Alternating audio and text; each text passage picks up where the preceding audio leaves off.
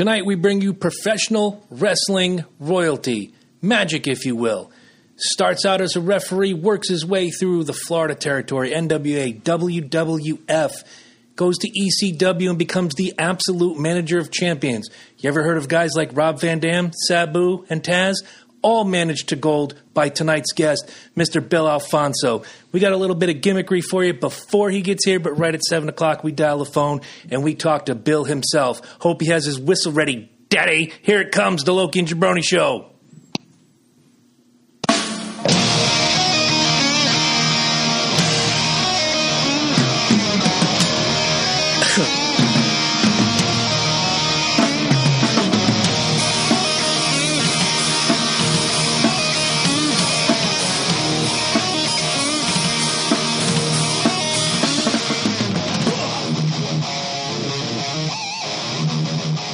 And welcome once again to the Loki and Jabroni Show. I am always Loki, to the left of me. Oh, my God!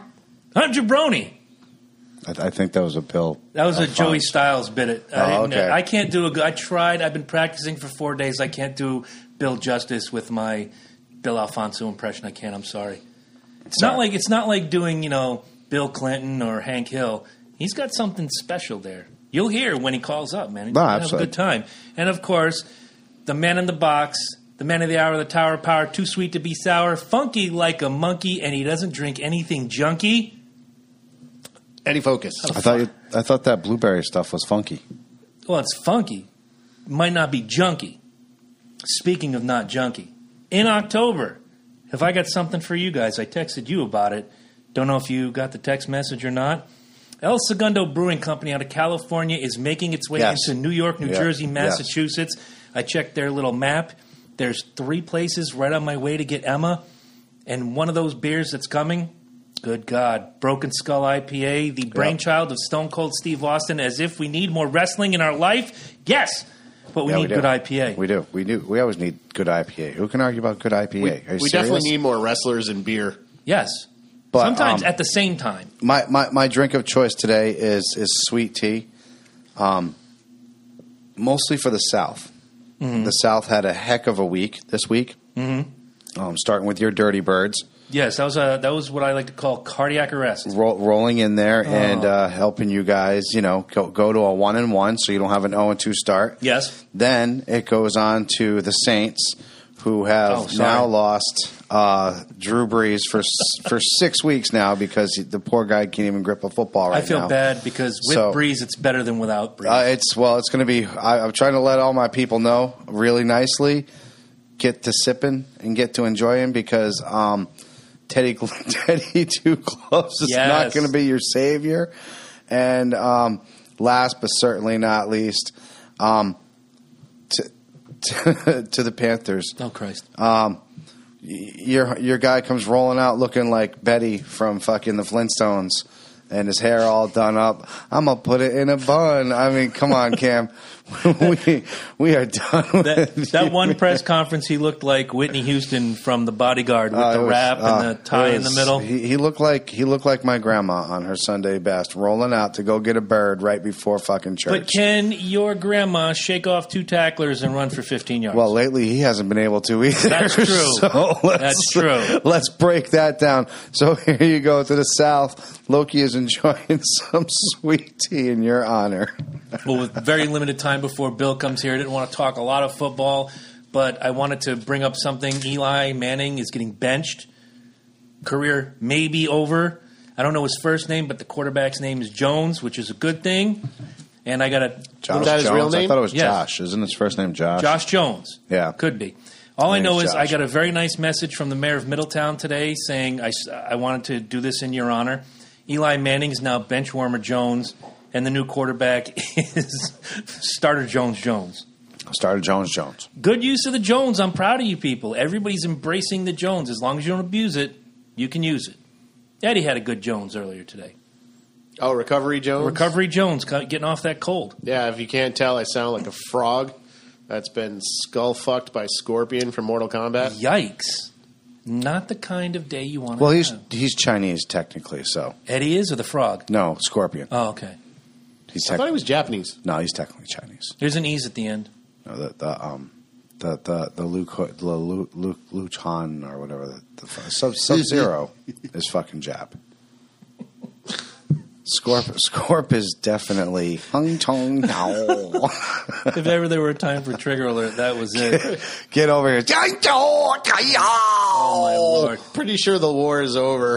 Yeah. We I didn't say it was still going on. We got a lot of what's on our mind after Bill Alfonso, but I figured we could pay a few bills before he comes on. Our favorite is LokiandJabroni.com.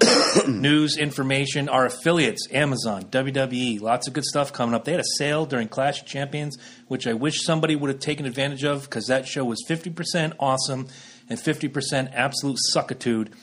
So while you were watching the show, you could have went to LokiandJabroni.com. Speaking of which, did you see somebody see that fan trying to touch Sasha's squeeze butt? Sasha's ass, yeah. Yeah, she's going after him. Good. She's going after him. So, buddy, don't be on social media for a while because they're looking for you. Mm-hmm. And they want blood. There's a lot of female wrestlers out there that want some fucking blood, and they have every right to at this point. Sure. But for me to actually play devil's advocate in the same fucking sentence. Okay. How long have we seen this? You know what I'm saying? When wrestlers are going through the crowd, you know what I'm saying? Since the dawn of time. They're patting their asses and shit like that. Is it a part of the scene? You know what I'm saying? Now you throw a female body into it, and now there's lines that need to be drawn. You know what I'm saying? And this is one of those lines right now that I think a lot of the female wrestlers are getting sick of. A lot of the male wrestlers have actually, made their points that they're getting sick and tired of getting touched. I know Baron Corbin is a big no person to touch. Like you can't come anywhere next to him. He freaks out. You know what I'm saying? He's like that Howie Mandel thing. Yeah. Right. He just doesn't know what you carry, and he doesn't want nothing to do with that. But to sue this guy, I mean, you're talking. Technically, it's sexual harassment. It you is. Squeeze her ass in front of 15,000 people. Right. Feel free. You're gonna get popped. I mean, this is their workplace. They work here. Exactly. Right, exactly. And it's not like Triple H walked up and squeezed her, tatas. This is a regular Joe like you and me. Bought a ticket, sitting in that front row. And the dude next to him with a camera getting that shot. Like, hey, bet you won't grab Sasha's ass. All right. Yeah, exactly. Well, you guys remember a few years ago, I think Will Smith was in like France or something, promoting a movie, and this reporter just like grabbed him, like hands around the head, and kissed him on the mouth, and he freaked. And he didn't freak, but he straight up said "whoa," and then like slapped him in the face. Yeah. And like I was like appropriate. Yeah. I tell people all the time because I have a lot of people at work that like to get like this freaking close to you, like an inch away, just to talk to you. I'm like, 18 inches. You guys, fine. We sit next to each other. I went and visited you today. We were X amount of space apart. I kept a good like 8 yards from him. Well, it's because he's sick. Yeah, but normally him and my coworker ragging on D&D, bro. You started it. Let's put it there. No, she started it. Well, then you started it, fucking chick. She made fun of it. I just kind of agreed. I called him. What did I call you, Dr. Dorkenstein? Yeah, that's all right. It's okay. You got me back with the NASCAR. It's all good. It's all right. I don't begrudge you for doing the D&D bit. That's where the basement quest comes from, and I can't wait to see remember it. who controls the overlays. Left turn. Right turn in 2 weeks, jackass. 2 of them. Oh, no, there's 5 of them. Oh, damn. They've upped their game. We're going to be washing each other like nobody's business. Tell them about it. All right, so you want to call Bill now? Do you want to utilize 3 minutes? We got 3 quick minutes, so let's just for those of you who don't know who Bill Alfonso is, like we said, he started off as a referee. He's always been involved in wrestling. He really took off, I'd have to say, much like you said, when he became the manager of RVD, when he became the manager of Taz and Sabu. And Sabu, love him or hate him, he had a flair about him, and he had a huge pop, especially when it came to ECW. ECW loves Sabu. They love Sabu. Sabu had already been around the world twice at that point, but you're right, ECW took him from here and put him up. He became a household name at that point, and obviously RVD was already a household name. Taz was already a household name. These were big names, and to come into ECW and do what he did is pretty on a bigger platform. Right? And just you said a household name. I remember my niece being all of 2 years old. I was out with a back injury. I was staying with my sister and brother-in-law, and I'm laying on the couch, ice on the back, and you know those big popcorn containers you got every Christmas? Oh, yeah. Yep. Three flavors. She'd put it right behind the couch. She'd stand up on it. She'd look, see if I'm looking. I'm always with a book in my hand or watching TV. She would flip over, forward somersault onto my stomach and scream, "Sabu!"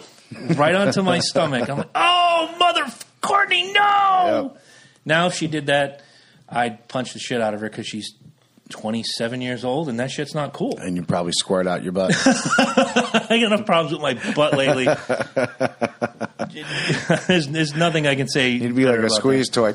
Yes, indeed. So I'm gonna hit this button right here. We're just gonna call Bill Alfonso and have a good time. So get ready, guys. Here. Oh, look at that. The phone is ringing. Imagine that. Mm-hmm. I mean, it's just absolutely insane. It's what happens. Can you? What's up, Chris? Hey, Bill Alfonso. How are we doing tonight? All good, Daddy. Well, first, I'm going to walk you around the room. To my immediate right, if you're watching on YouTube, to my immediate left is my co-host, Michael Loki Smith. What's going on, Bill? Hey, Loki Smith. What's up, Daddy? How you doing, my man? And the man in the box, the man in the box is our producer, Eddie Focus. How's it going? Hey, yeah, that's great. You focus on what a name, brother. What a hell of a name. Oh, wow. Thanks, Eddie, for having me. All right. Well, we might as well get the proper introduction out of the way. We went through. We tested sound earlier with the phone. But ladies and gentlemen, boys and girls, children of all ages, from the Florida territory, from the cage with Luger and Brody, to the main event with Ric Flair, to the WWF refereeing every match you could think of, ECW Manager of Champions, Sabu, Taz, RVD, one of the bloodiest matches in history against Beulah McGillicuddy. This is our friend Bill Alfonso. Bill, the first question I have is, how'd you get into the business? I beat Beulah's ass. Didn't I, Daddy? I think when I shared that video, I said, this is the night Bill tried to destroy Beulah's box. Actually, it was a lot of fun. And it was one of Paul Heyman's favorite top matches at ECW.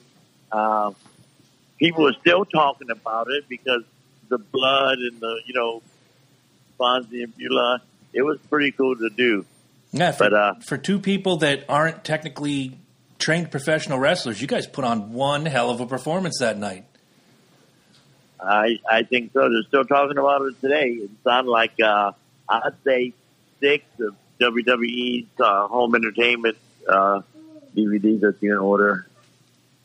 But, yeah, it was great, man. I really enjoyed that. All right. Well, do you have any questions for him before I get into the timeline? Well, obviously, we spoke on the ECW and how you guys pretty much own that. And I got to say, obviously, we also know that, the fundage wasn't there, like, say, in WWE, like the planes and all that stuff. What was your main mode of transportation when you're going between these venues?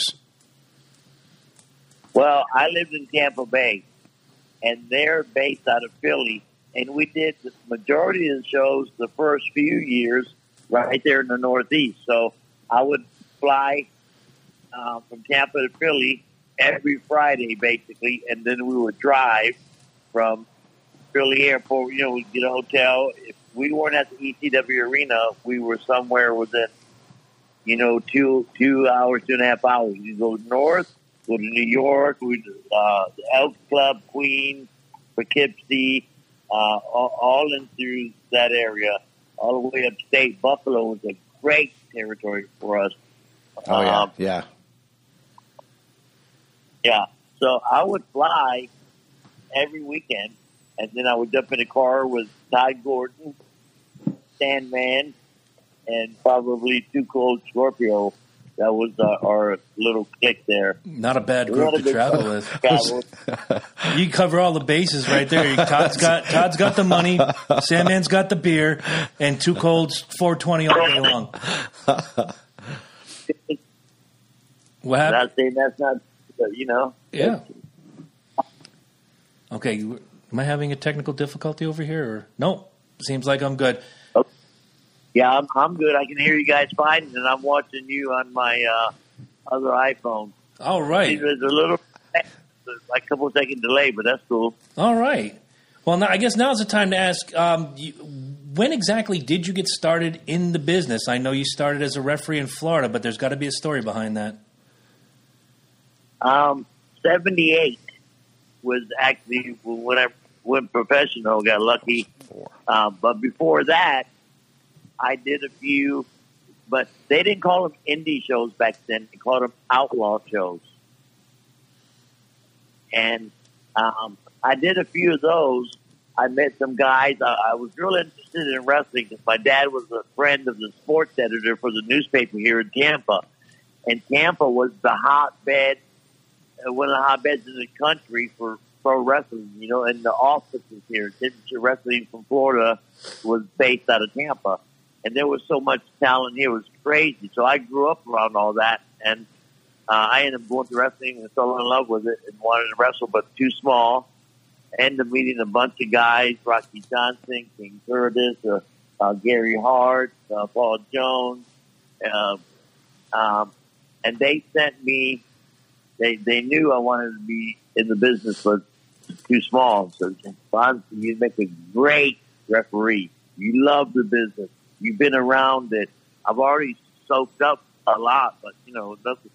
So they said, hey, we're going to send you to Texas with Dave Pierre, the Cuban assassin, who was my best friend at the time.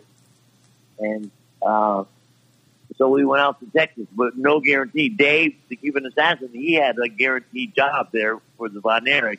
And I was going out there posing as his little brother. We were practically brothers anyway because we grew up together. You know what I mean? Right. Wow. So I went to, they said, yeah, come out. I'll tell him you're my little brother. And that'd make it a little bit easier. You're the referee. And you were sent out by Rocky Johnson, which was true, and King Curtis. And Gary Hart was the booker in Texas. So we went out there, and there was already referees established. There was 4 territories. There was the Funks in Amarillo, the Von Erichs in Dallas, Joe Blanchard in San Antonio. Paul Bosch he just ran Houston, Texas. That was the only town he ran once a month. And that was what big payday, big crowd. So anyway, so they had all their referees already. David Manning, Bronco Lubitsch, and a couple more. I can't recall the name. So there was no spot for another referee. So I rode around for 6 months, you know, learning the business with the Cuban assassin and read all the guys. But I did work for the Von Erich a couple of times at the sportatorium. By chance, you know, it was a double shot or somebody who could wasn't going to make it, so I filled in for him because I was there anyway, had all my gear. So I worked with Joe Blanchard. I worked with the Funks. Dory really liked me a lot. Everybody liked my work. I was just, you know, good. And so I told Dave, I said, Dave, I can't stay here no more. You know what I mean? I've only worked 6 times in 6 months. Right. You know, and you're paying for food, and I'm staying with you at your apartment. Everything's cool. But, man, I got to go home and, you know, try to do something. So I was leaving Texas in like a week. And Paul Jones said to me, hey, Fonzie, I heard you're leaving. I said, yeah. He said, well, Jerry Bristol's a really good friend of mine. So is Dusty. Jerry's an assistant booker in Florida, and Dusty's the booker. When you get there, go to the office, see if you can have a meeting with Jerry, and tell him I sent you and that you work for Joe Blanchard and the Funks and the Von Erich and Paul Bosch. If there's any room for you, you're going to be there. So I had the meeting with Jerry, told him exactly what I just told you. And he said, well, look, we have our full-time referees, but maybe this summer if something comes up, we'll give you a call. I said, thank you so much, Jerry. Didn't meet Dusty that day. So I said, okay, did that. There's no job. But this was a Monday morning. So the referee that was full-time employed by Florida Championship Wrestling, he had on Mondays was West Palm Beach, Tampa, Tuesday, Wednesday, Miami, Thursday, Jacksonville, Friday, and Saturday, Spot Hills, and Sunday, Orlando. And it was a repeat every week. Every week, we were West Palm 50 weeks a year, Tampa 50 weeks a year. So anyway, the referee had the 3 main event, the cars, 3 main event guys in the car with them on the way to West Palm. It's 200 miles. It was a sold-out building. Dusty was booker. So the referee had a flat tire like an alligator out, dusting around. And he says, oh, fuck, I don't have a spare. Didn't have a spare. So they end up missing the sold-out show. Dusty was furious. Fired him on the spot. Wow. They called me the next morning, Tuesday morning, and said, hey, kid, this is Charlie Lay. He was an office guy, ex-wrestler. Charlie Lay, you can look him up on and maybe find him, Tennessee guy. He said, hey, Dusty told me to give you, Jerry Briscoe told me to give you a call and see if you could make his referee Tuesday night, tonight, at the Armory. This is the place I grew up. The main event was Dusty Rhodes, the Assassin, Jody Hamilton, Bobo Brazil, all these big names, Eddie Graham. I said, oh my God. I said, yes, thank you. So I worked that Tuesday night and got over, did my job good, looked great. And they said, hey, can you make Wednesday? Yes, sir. I worked Wednesday. Can you guys hear me okay? Absolutely, yeah. Okay, so I worked Wednesday and said, hey, can you make Jacksonville Thursday? I said, yes, sir. So I made Jacksonville, made the spot show Saturday, the spot show Sunday, and then Orlando Sunday. 2 spot shows Friday and Saturday. Sunday was Orlando every week. So Jerry Briscoe came up to me at the end of the night in Orlando and said, hey, we want to hire you full time. And I said, okay, thank you so much. He said, everybody likes you, but just remember one thing, you can leave as fast as you came. Well, obviously, that's how you got in the door. Right. That's always. I got in the door right there, and I worked full time for probably almost 20 years, and in the last few years, I worked here and there. I'm booked all the way till December 27th right now. So, wow. So I've been working for basically full time since that day. It's been crazy. And wow. And one of the things you said while you were telling that story, that every wrestler from Bob Backlund to Gary Wolf to Barry Horowitz, anybody we've ever had on the show, it's the same thing. Yes, sir. No, sir. Shake your hand. Shake everybody's hand. Make the shots. Keep your mouth shut. Just do the best job you can, and you will find your way to success in the business. Right. Right. And there's no shortcuts because there's only, I'd say in the United States, there's only 170 jobs for wrestlers that are going to make bank. Right? Mm-hmm. Right. And there's 800 guys that can fill that spot instantly almost. There's a lot of talented guys out there that don't have a contract. So you better do your job because there's always somebody to take it. But as long as you're persistent and it's a great thing, man. As long as you do your job and the wrestlers like you, in office like this, there's no reason why you shouldn't have a career. But careers are short now. There's only a couple companies that work for it. Yeah. Kind of like back in the old days, go from Florida to Mid-Atlantic to Texas, you know what I mean? 6 months here, a year here. That elongates your career tremendously, but no more of that. So fortunately enough, fortunately for me, I've seen the tail end of a lot of guys like Bobo Brazil, the Sheik, Eddie Graham, all those guys. They were tail ending their career when I met them. So I've been through multiple generations. That generation, the Bobo Brazils, the Sheiks. Then the next ones was the Dusty Rhodes and Dick Murdoch and Washington Daniels. And then it was the Barry Windhams and the Shawn Michaels and all those guys. And now it's a whole new era. So I've been through 4 or 5 different generations, which has been very cool for me. Yeah, I was going to say that's pretty incredible in itself. Just to say that you've been a part of as many and really when we just did, I don't know if you caught up on it, but we did a top 20 of our favorite wrestlers of our lifetime, and just throughout that, I mean, we had 3 to 4 generations in that, and easily, and just to be able to say that you've been a part of that is just absolutely incredible and blows my mind. And not even a part of it, a big part of it. Right. Mm-hmm. I had tremendous opportunities. I was gifted so many things. I was so lucky. I was in the right place at the right time. I worked hard. All those with the move, everything lined up. I did some pretty major events from WrestleManias to Tokyo Dome, 65,000 people, Japanese wrestler versus Flair, all through Europe. Every major city in the United States, every major arena with multiple different companies. And the lucky thing for me is I met a lot of the guys that, people talk about and relate, imitate, you know what I mean?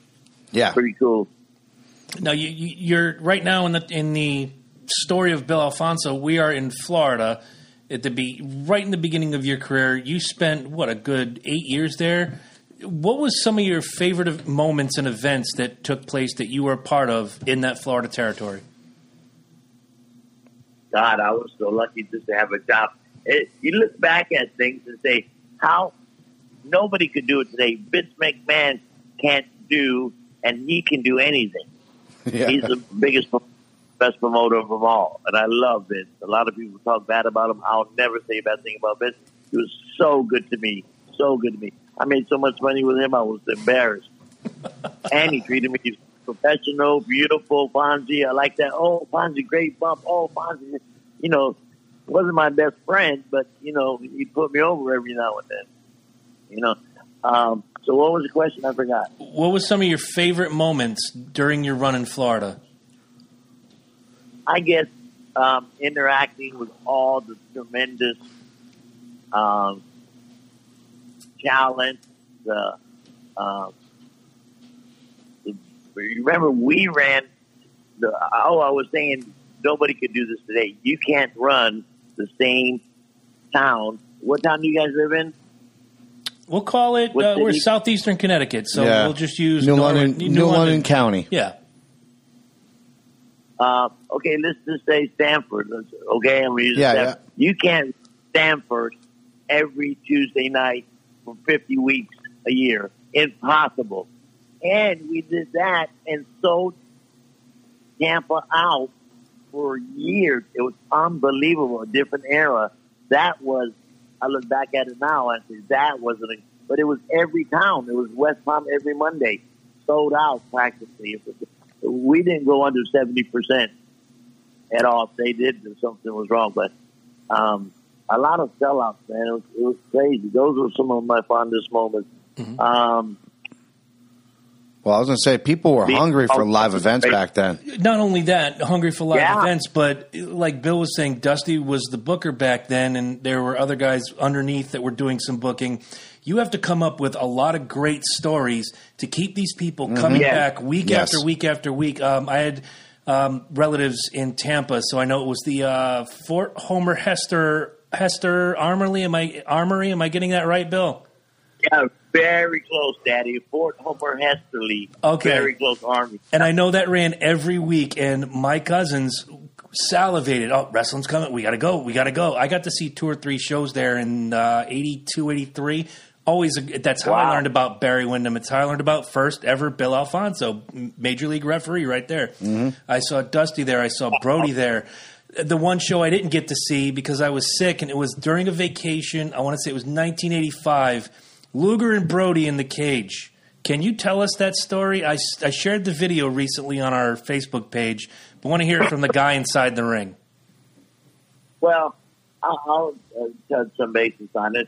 It was a great, that was at the War Memorial Theater in Fort Lauderdale. The War Memorial Auditorium in Fort Lauderdale. And of course, we did good business there all the time. If we didn't run Miami Beach Convention Center, it was we were either somewhere close to South Florida. We would be in Homestead, but usually 50 or 42 weeks a year in Miami Beach Convention Center, and then the other few weeks were close by, like Fort Lauderdale. So anyway, Fort Lauderdale was the cage match. Brody only comes in for the week. You know how we do. Like Abdullah comes in for the week. Andre the Giant comes in for the week. Fabulous Moolah comes in for the week. You know what I mean? They come in, do their thing. Ric Flair would come in for the week, or Harley Race, do the 7 shows or 4 or 5 of the big shows, and then go to the next territory. So Luger, they had been grooming Luger. They loved Luger. I was instrumental in giving him his name. I loved Luger when he first came out. Oh, he was badass. Luger was you could sell every ounce of that guy easily, and literally he had the charisma of a cucumber. But he tried so hard. You have to give him a lot of credit. But he tried so hard. He just looked so fantastic. Mm-hmm. I mean, Thank God he had the looks, right? Because it's nothing personal, and I love Luger, and I'm friends with him to this day. He was a total package, beautiful fucking to look at, everything. Yeah. Played football, but did not have the rhythm. It wasn't a natural. And if you're not a natural in the sports entertainment business, in my business, and the business you guys love so much, it's very, very hard. And I noticed, I did notice that they'll always put him with guys that could bring him up, going back to putting him in there as a tag team with Wyndham or making him a four horseman, or in the WWF in the early 90s when he came and did the red, white, and blue bit, they put him with Davey Boy Smith as a partner. Those guys you can learn from, and they'll bring you up. So when it comes to the late night... Go ahead, Bill. Yeah, why do you think they put him with those guys? Why do you think they put him with those guys? Because he needed to work. Exactly. And if you watched him, like again, in Florida, he looked great, $1 million. I remember... They locked somebody in a cage, and him and Wyndham poured milk and eggs on somebody. Who'd they lock in the cage? Fuck me running, I can't remember. I forget, but they hand groomed him. Fucking, they got him from the football, the Canadian, wherever the fuck he came from. Miami, he played ball all over the place. And they groomed him. Miro Matsuda, who was owner with Eddie Graham in Florida Championship Wrestling, along with Dusty, they all owned a piece of it. Loved him. They all loved him. But, unfortunately, good. But anyway, he had a fucking fantastic career, and he made nothing but big, huge money. Sure. Oh, absolutely. I don't want to get too far away from the question, though. To this day, I've heard Luger's side. Unfortunately, Brody's no longer with us. You were the third man in the ring. What happened in that cage? I think it was a bad booking from the beginning. Or it could have worked, but the booking came from the office. Brody and Luger in the cage didn't make sense. Why would you put Luger in the cage with Brody? You know what I mean? Right.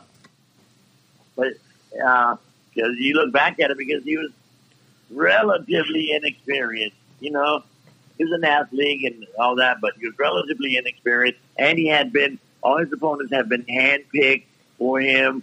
He did nothing but go over on every match in his first 100 matches, 200 matches. Then after a year or two, they put him with Brody, and Brody's high-spirited, if you know what I mean. He's, promoters love him to a draw, and he was a great fucking entertainment, and, he was like he was a great thing to watch. And he was a spectacle. He wasn't that bad. Or something, you know what I mean? He was just a little stern, and he just wanted to do things the right way, and sometimes his way. But anyway, they didn't really talk before the match. Luger wanted to talk to him. That's very normal in our business. You get to talk to your opponent a little bit, go over some stuff, and Brody. So that was. I blame it all on the office, because the office should have handled that. The office should have walked in. Or whoever it was, Dusty wasn't there that night. Whoever it was, say, "Hey, Brody, what do you think? Let's have a nice match." But they didn't do any of that. So it comes bell time. They get in the ring. Luger's a little panicky already. The bell hasn't even been rung. Right. He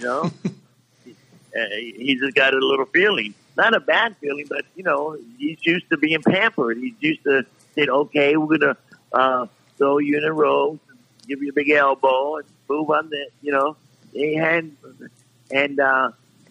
so when the bell rung and Luger didn't know what to do, he basically stood there. You see during the match, he freezes for a couple of seconds, a few times, and then throws some right punches at him, and Brody don't show and I'm telling Luger the whole time, but he don't hear me because it's like talking to a deer in the headlights. He's not hearing anybody. Right. I said, Luger, stop. Just listen to him. And Brody hears me talk to him. We're all within 10 to 15 inches of each other. You know what I mean? Right. I said, Luger, just stop. Just listen to Brody. He'll get you right through it. It'll make you look like $1 million, and then whatever. He'll beat the fuck out of you for a minute, so what? But he couldn't hear me and got carried away and got a little gun shy and made the wrong decision was to leave the ring. You know, he thought he was going to get in a real fight. Brody didn't want to fight him or hurt the guy. Right. You know, but and the guys again, I'm saying it's Florida Championship Wrestling. It's their fault because they didn't, talk to Brody or talk to Luger. You know what I mean? At all. Right. So it was a bad matchup. And I know when we had Bob Backlund on a year or two ago, he said a lot of the guys back then liked to call it in the ring. They wouldn't talk before they touched. And I don't know if that's a good thing or a bad thing. Well, at that level, at a world-class level, you can do that. Like a Jake the Snake and Barry Windham. Mm-hmm. They could not see each other for 3 months, walk into a room and have a fucking WrestleMania main event match. Right. They're so good. Steamboat, Flair, Orrin Anderson, and there's so many talented guys that can do that, but not every, I'd say 99% of the guys, or a high percentage of the guys can do that.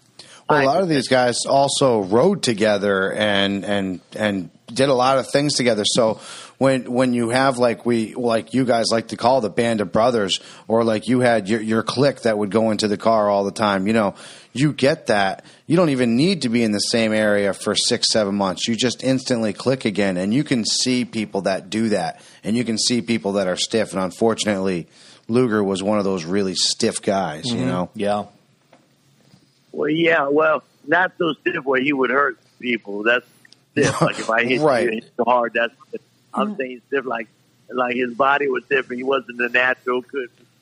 You know what I mean? He couldn't do what those guys I just named. He couldn't do what Barry did. Right. It's funny. Even his psychology was off. His psychology was off too. It's funny you two brought up the word stiff, because I spent the last couple days binge watching the first 3 Tough Enoughs. Yeah. And every kid that had a problem, you hear Al Snow or you hear Taz or you hear Chavo say, relax.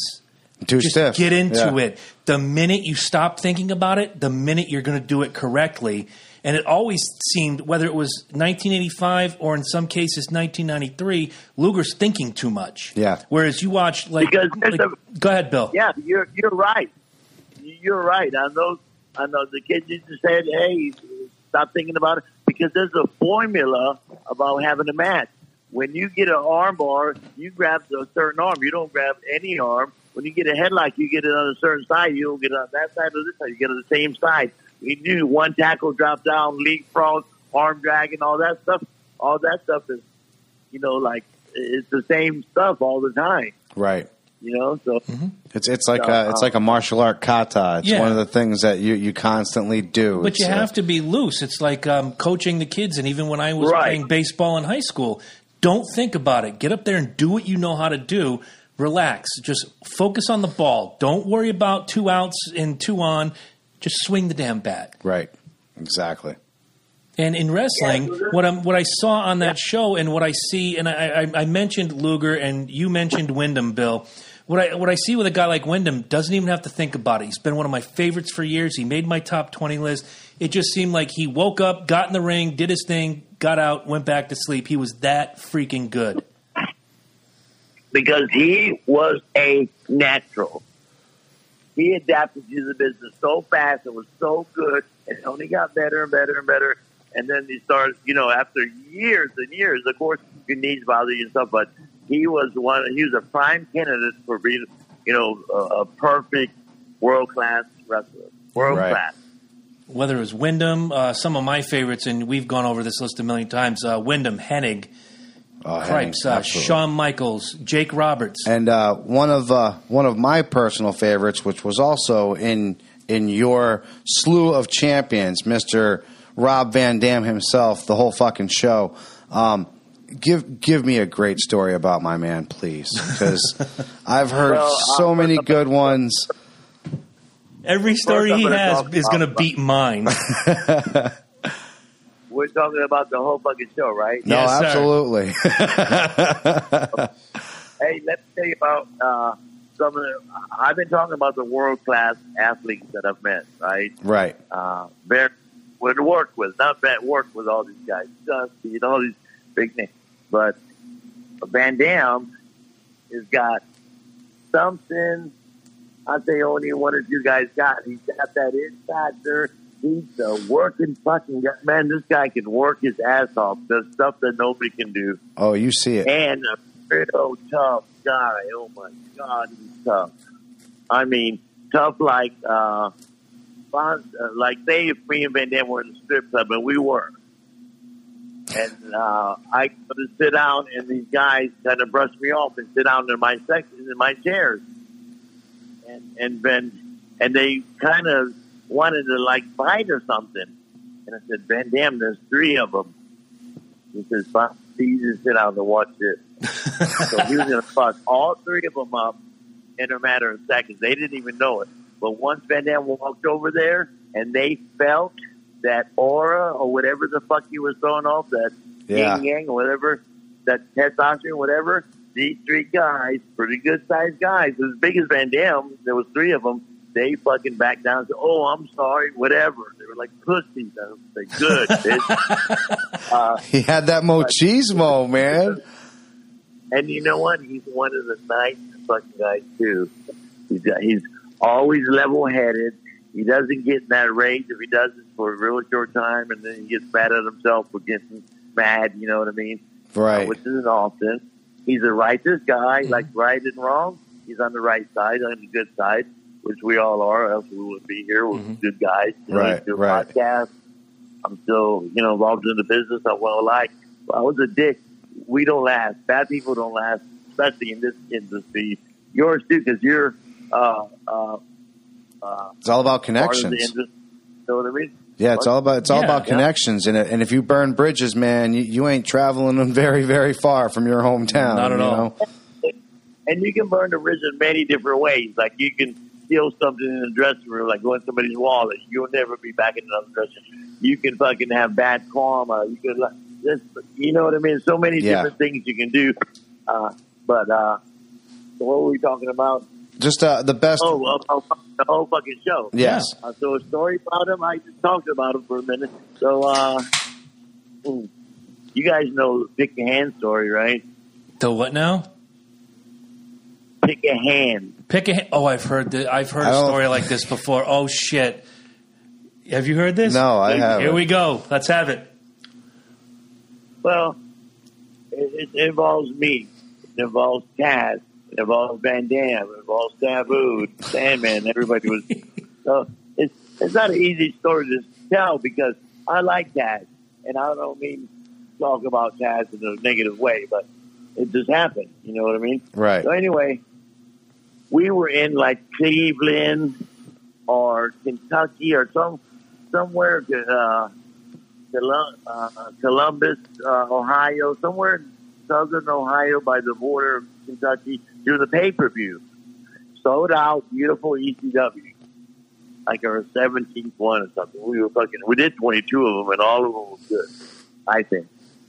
And I was on 21 of them. But anyway, so at the end of the fucking pay-per-view, we're getting ready to go off the air, and Van Damme and Taz are in the ring together, two baby faces.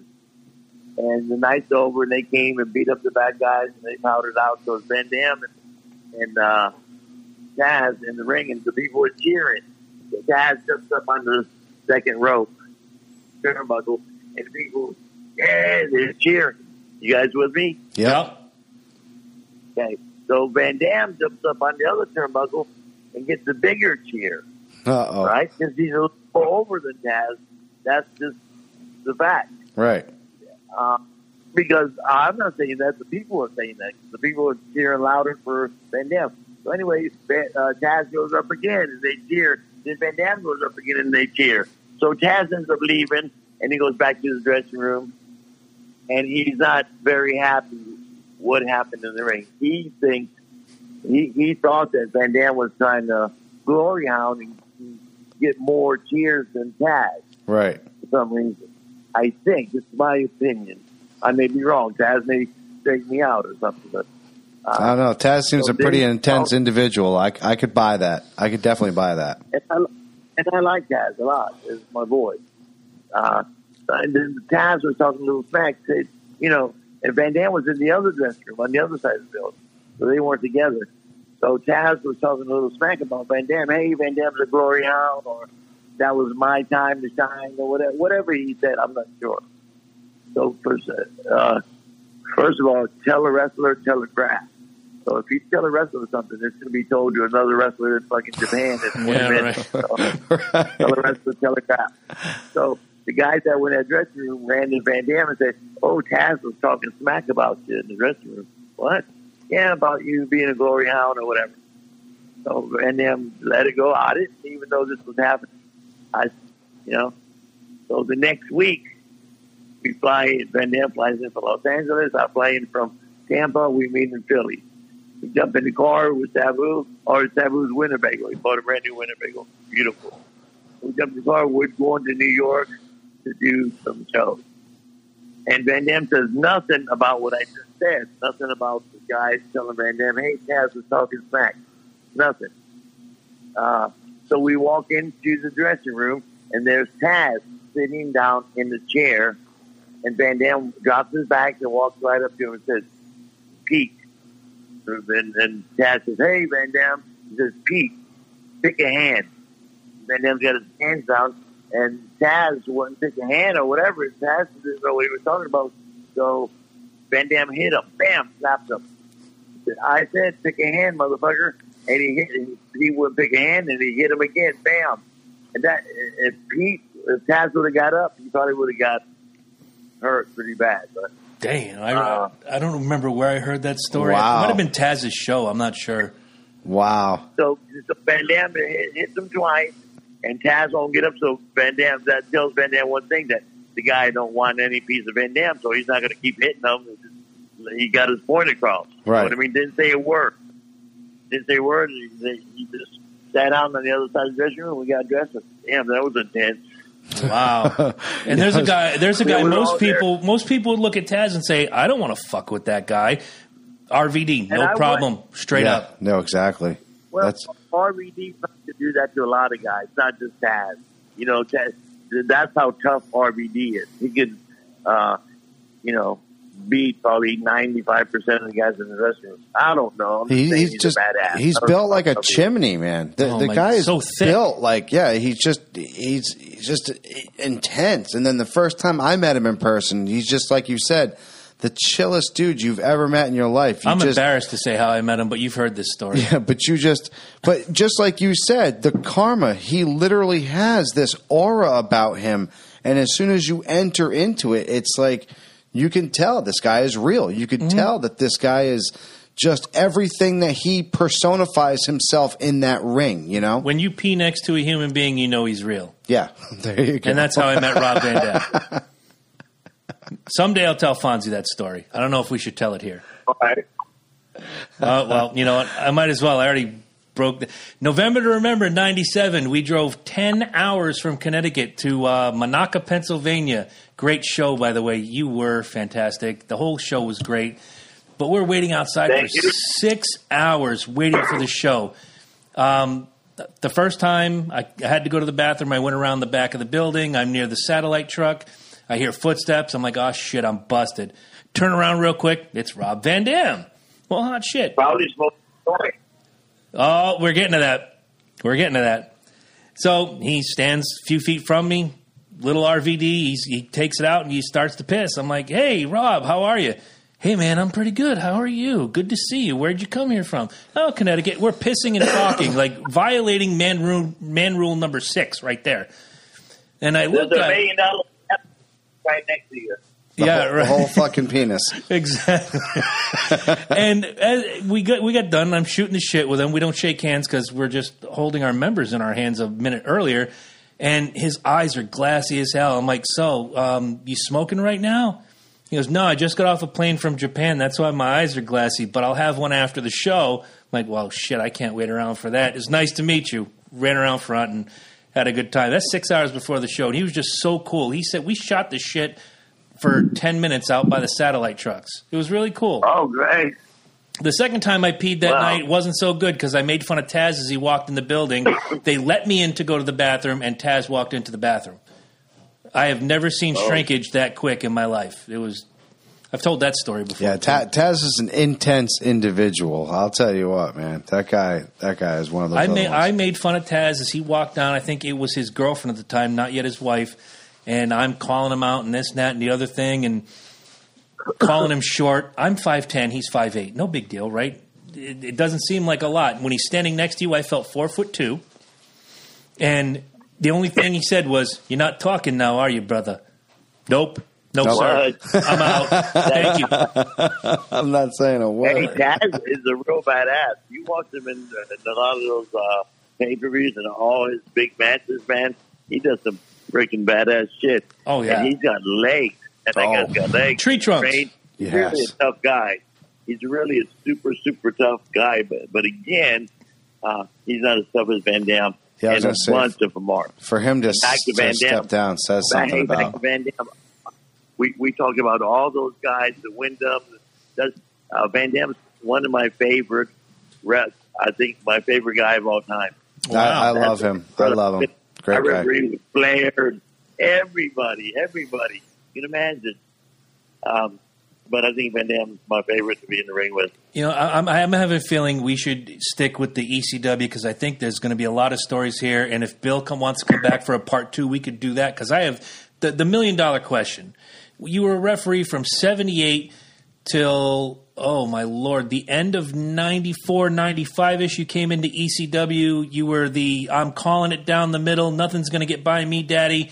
And then Taz turns, and you become Taz's manager. Well, I was in WWF.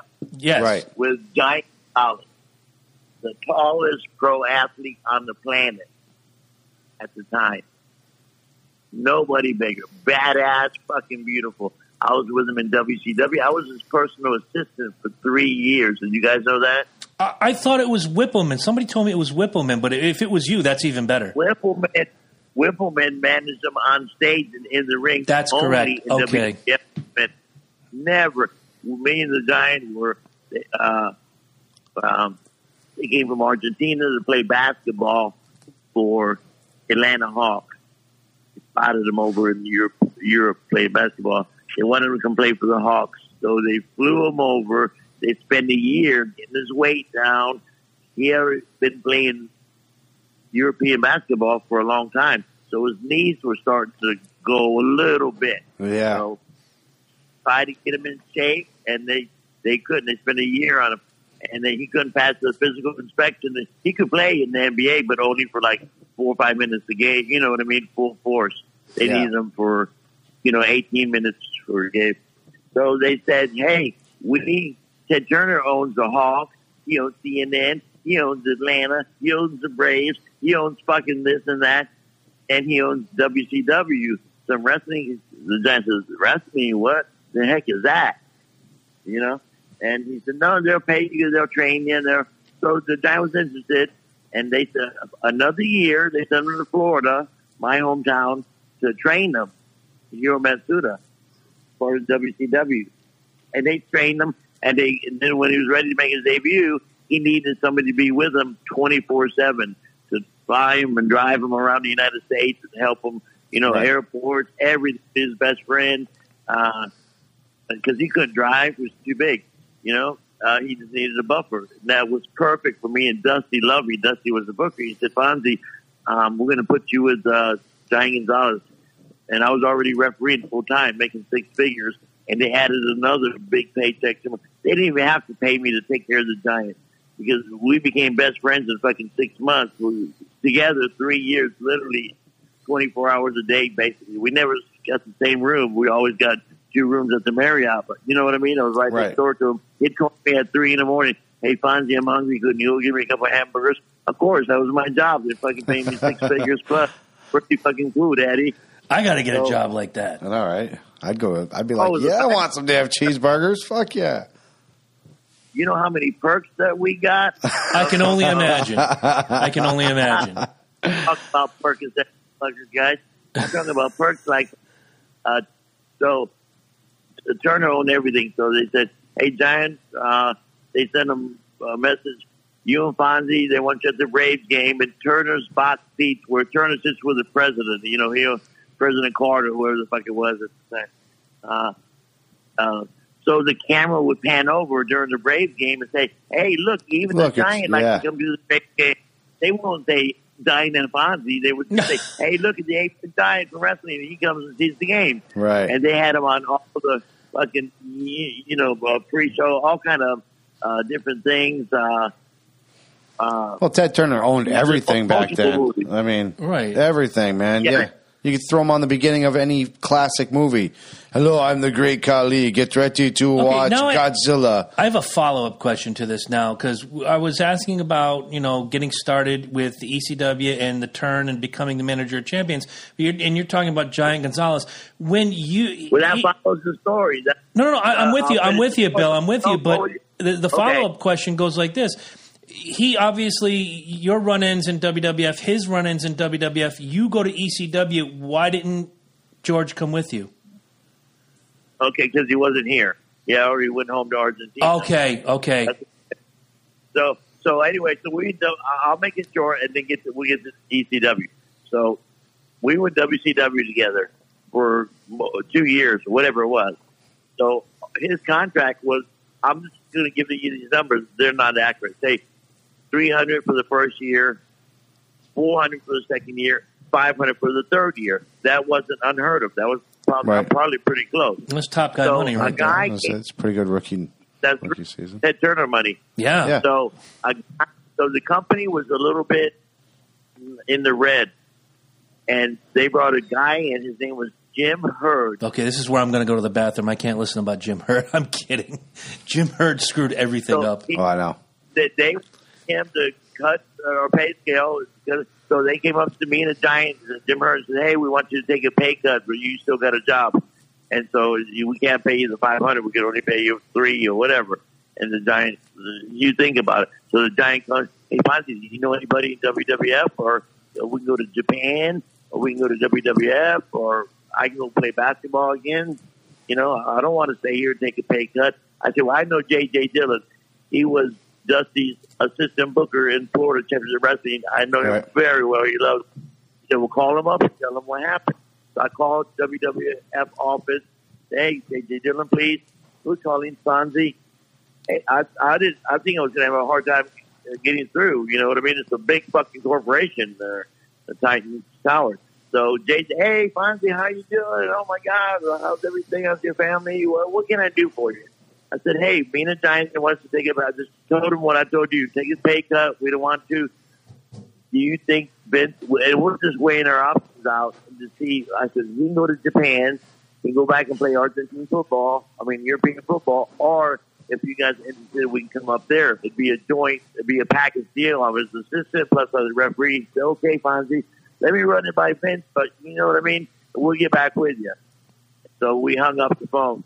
And I said, Giant, maybe they're going to call us and he's got to talk to Vince. And 15 minutes later, the fucking phone rings. It's JJ. Hey, when can you guys come up? I said, well, we're at my parents' house in Florida because he had a little operation on his foot. He had like a spur or something in his foot. So he said, can you guys go up to ours? I said, yeah. So they flew us both up first class, right? The limo picked us up, took us to not Titan Towers. That's WWF headquarters, right? Right up 95. Yep. You guys passed, right? All the time. So we passed right by it. And I'm saying, damn, where are we going? We're going to Vince's house. Oh, shit. So we go, me and the Giant takes us to Vince McMahon's house. Beautiful fucking mansion. Fucking, oh my God, beautiful. Has fucking 3 fucking maids, whatever. So we go in, there's JJ. Vince comes in. Hey, how you doing, Giant? Hey, Fonzie, I've seen you. You're athletic. Boom, boom. So we explain the situation, and they have their meeting, and the Giant says to Vince, hey, Vince, I got to go back to WCW. Now, Vince wants to hire I got to go back to WCW because they still owe me $60,000 for, my pay because I've been off a week getting my fucking spur and I haven't got paid to do whatever. They owe me $60,000. And Vince says to the Giant, he says, Giant, don't even go back to WCW. JJ wrote him a check for $60,000. That's a signing bonus. Hot so shit. He didn't even want to go back to WCW. Wow. So the Giant says to Vince, "Hey Vince, this is like November. He said, I haven't been home for Christmas in 3 years. Can I start in January?" He says, "Of course." Gives me time to work on your gimmick. So he goes to Argentina, and Vince says, "Fonzie, do you want to start in January too?"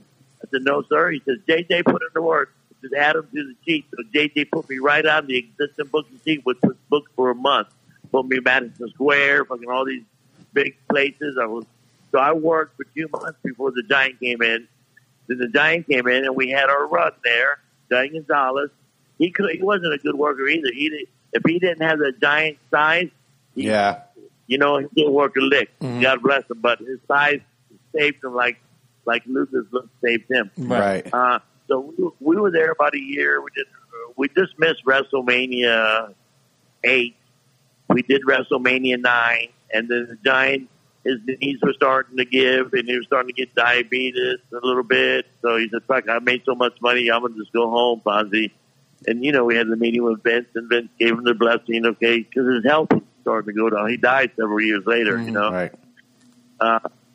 So the Giant went back to Argentina, and I stayed in WWF. I kept refereeing and doing my thing, Mr. Giant, but I had a secure job. So time goes by, and some of Vince's staff comes up to me and says, "Fonzie, the houses are down. The whole wrestling industry is down. We're going to have to let you go for a little bit because you were the last one of the ones we hired." So I was a little hurt, but as I went up so they didn't give me no notice. They were like firing me that night. So I go up to Vince. They fucking just told me I was fucking fired. He says, "What? They didn't handle that right, Fonzie. You're well liked." He says, "That's not the deal. You wouldn't give it 2 weeks. Well, I'm going to give you a big, huge severance package. And when business picks back up, you got a full-time job with us. And meantime, if we come to Florida, you work any Florida shows, Miami Beach Convention Center, Tampa, whatever." I said, "Okay, thank you." And he gave me a fucking huge severance pay. So now here's where we go to ECW. This is my first time being off without a job in freaking from 1978 to 1994 or 95. That's a long time. 16 years. Am I doing my math right? Yeah. That's crazy, right? And that's not I true. don't know what to do with myself. I got a house. Exactly. I'm at my parents' house. Next door, I've been off now for 2 months. I'm still wound up. You know what I mean? You do like Michael Jordan and play baseball. Nobody wants to do like Michael Jordan like that. Knock it off. You know what Jack Briscoe dropped that he was a world champion, NWA world champion before Flair and all those guys, before Harley Race and all those guys? Yeah. When he dropped the strap, whoever he dropped it for, Harley Race, whoever, he went home and didn't leave his property he said it took him a year to unwind. He said Jerry Briscoe his brother would bring him food and all. He was a big college basketball. Mm-hmm. He enjoyed being fucking solid. A year to unwind. Fuck. It does. So it took me a long time. So anyway, I'm on my tractor. I'm cutting fucking the orange trees and doing all kind of shit in my 5 acres, having a good time. So the phone rings, and it's Paul Heyman, one of my dear friends I've known for years. I helped him in Florida in the early 80s. And then I worked with him in WCW, and we were really liked each other. So he calls me. The phone rings, and it's Paul Heyman. Hey, I ain't talked to Paul in a long time. He's a big star. Paulie Dangerously, manages Rick Rude and Steve Austin and all these people. Doing good. She says, "Hey, Fonzie, how you doing?" He says, "Hey, I have this company in Philadelphia. It's called ECW." I said, "What the fuck is an ECW?" Now, I've never worked I've only worked for 5 major companies. That's it. All of them big. So I didn't know. So he goes, "This little company." He said, "You just let Vince, I get this little thing. Would you come up and do it?" And I said, "Oh, yeah, of course I will." So I went up, and the deal was I was supposed to come in for 4 weeks as fresh out of WWF, bow tie, blue shirt, beautiful, sports entertainment. I want the doctor, his wife, and the 2 kids at ringside. I don't want 18 guys aged 18 to 32. Right. You know what I mean? Mm-hmm. I was anti-violence. I was commissioned by the Athletic Commission by Pennsylvania, New York. So I came in there to stop all their violence. ECW was all violent. So the people naturally hated me. And these were smart marks. That name, smart marks. So they knew me I was still on fucking WWF tape. They watched me on Monday night. So anyway, I got so much heat at the end of the 4 weeks. Paulie said, Fonzie, I can't send you home now. And he paid me real well and flew me back and forth, from Tampa to Philly. And so he put me with Taz. And then we had a really nice run. And Taz did a lot for me. And I did a lot for Taz. We kind of made him a little more than me. But and then we wouldn't have led up to the first pay-per-view, Barely Legal, when I switched with Sabu. Mm-hmm. Now, that turn, I have to tell you. That's how I got ECW. Yep. As a fan of ECW, from the first time we got on television here, I want to say in early 94, Bill Alfonso comes in. You're calling it right down the middle. This should be a disqualification. You hear Joey Styles, there's no DQs in ECW. Oh, my God. And the whole rigmarole. When Taz makes that turn, and you are off to the side, you and Todd Gordon had it out, and he's like, what about me? You know who cared about me? Bill Alfonso cared about me. He gave me money. He helped me pay money. Every day. I'm doing an interview with you. I called him every day, Daddy. That's right. And you're on the ropes at one point, making it rain like, I gave him money, Daddy. I gave him money. I helped him out.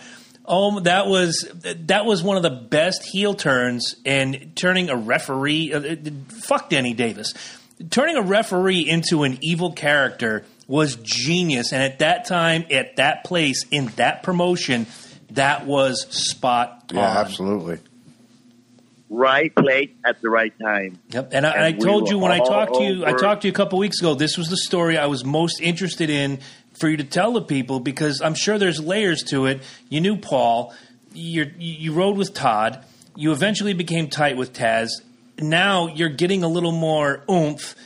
You go from managing Taz to managing Sabu to RVD to all 3 of them at once. I mean, that's got to be quite the change. Well, it was quite the change, but unexpected. But it just happened in consistent. One week, the next week, boom, and that was a lot to swallow. But I had already been in the business so long, it was like natural progression for me. I fit right in, and I was just kind of being myself, kind of like a Fonzie, but a little bit hyper. And Paul Heyman knew, and Todd knew exactly what to do with me. You know what I mean? Right. Okay, do this, fine.